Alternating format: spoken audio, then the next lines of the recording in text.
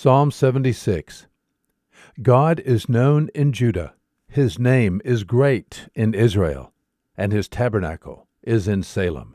His dwelling place also is in Zion.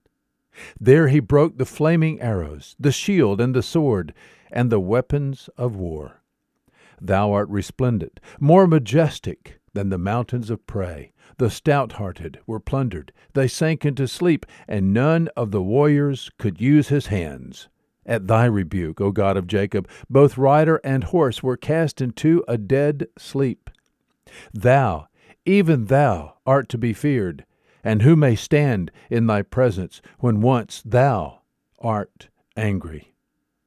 Thou didst cause judgment to be heard from heaven. The earth feared and was still when God arose to judgment, to save all the humble of the earth. For the wrath of man shall praise thee. With the remnant of wrath thou shalt gird thyself. Make vows to the Lord your God, and fulfill them.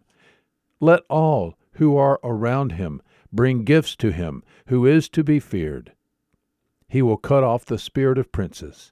He is feared by the kings of the earth. Psalm 76. There is good news today.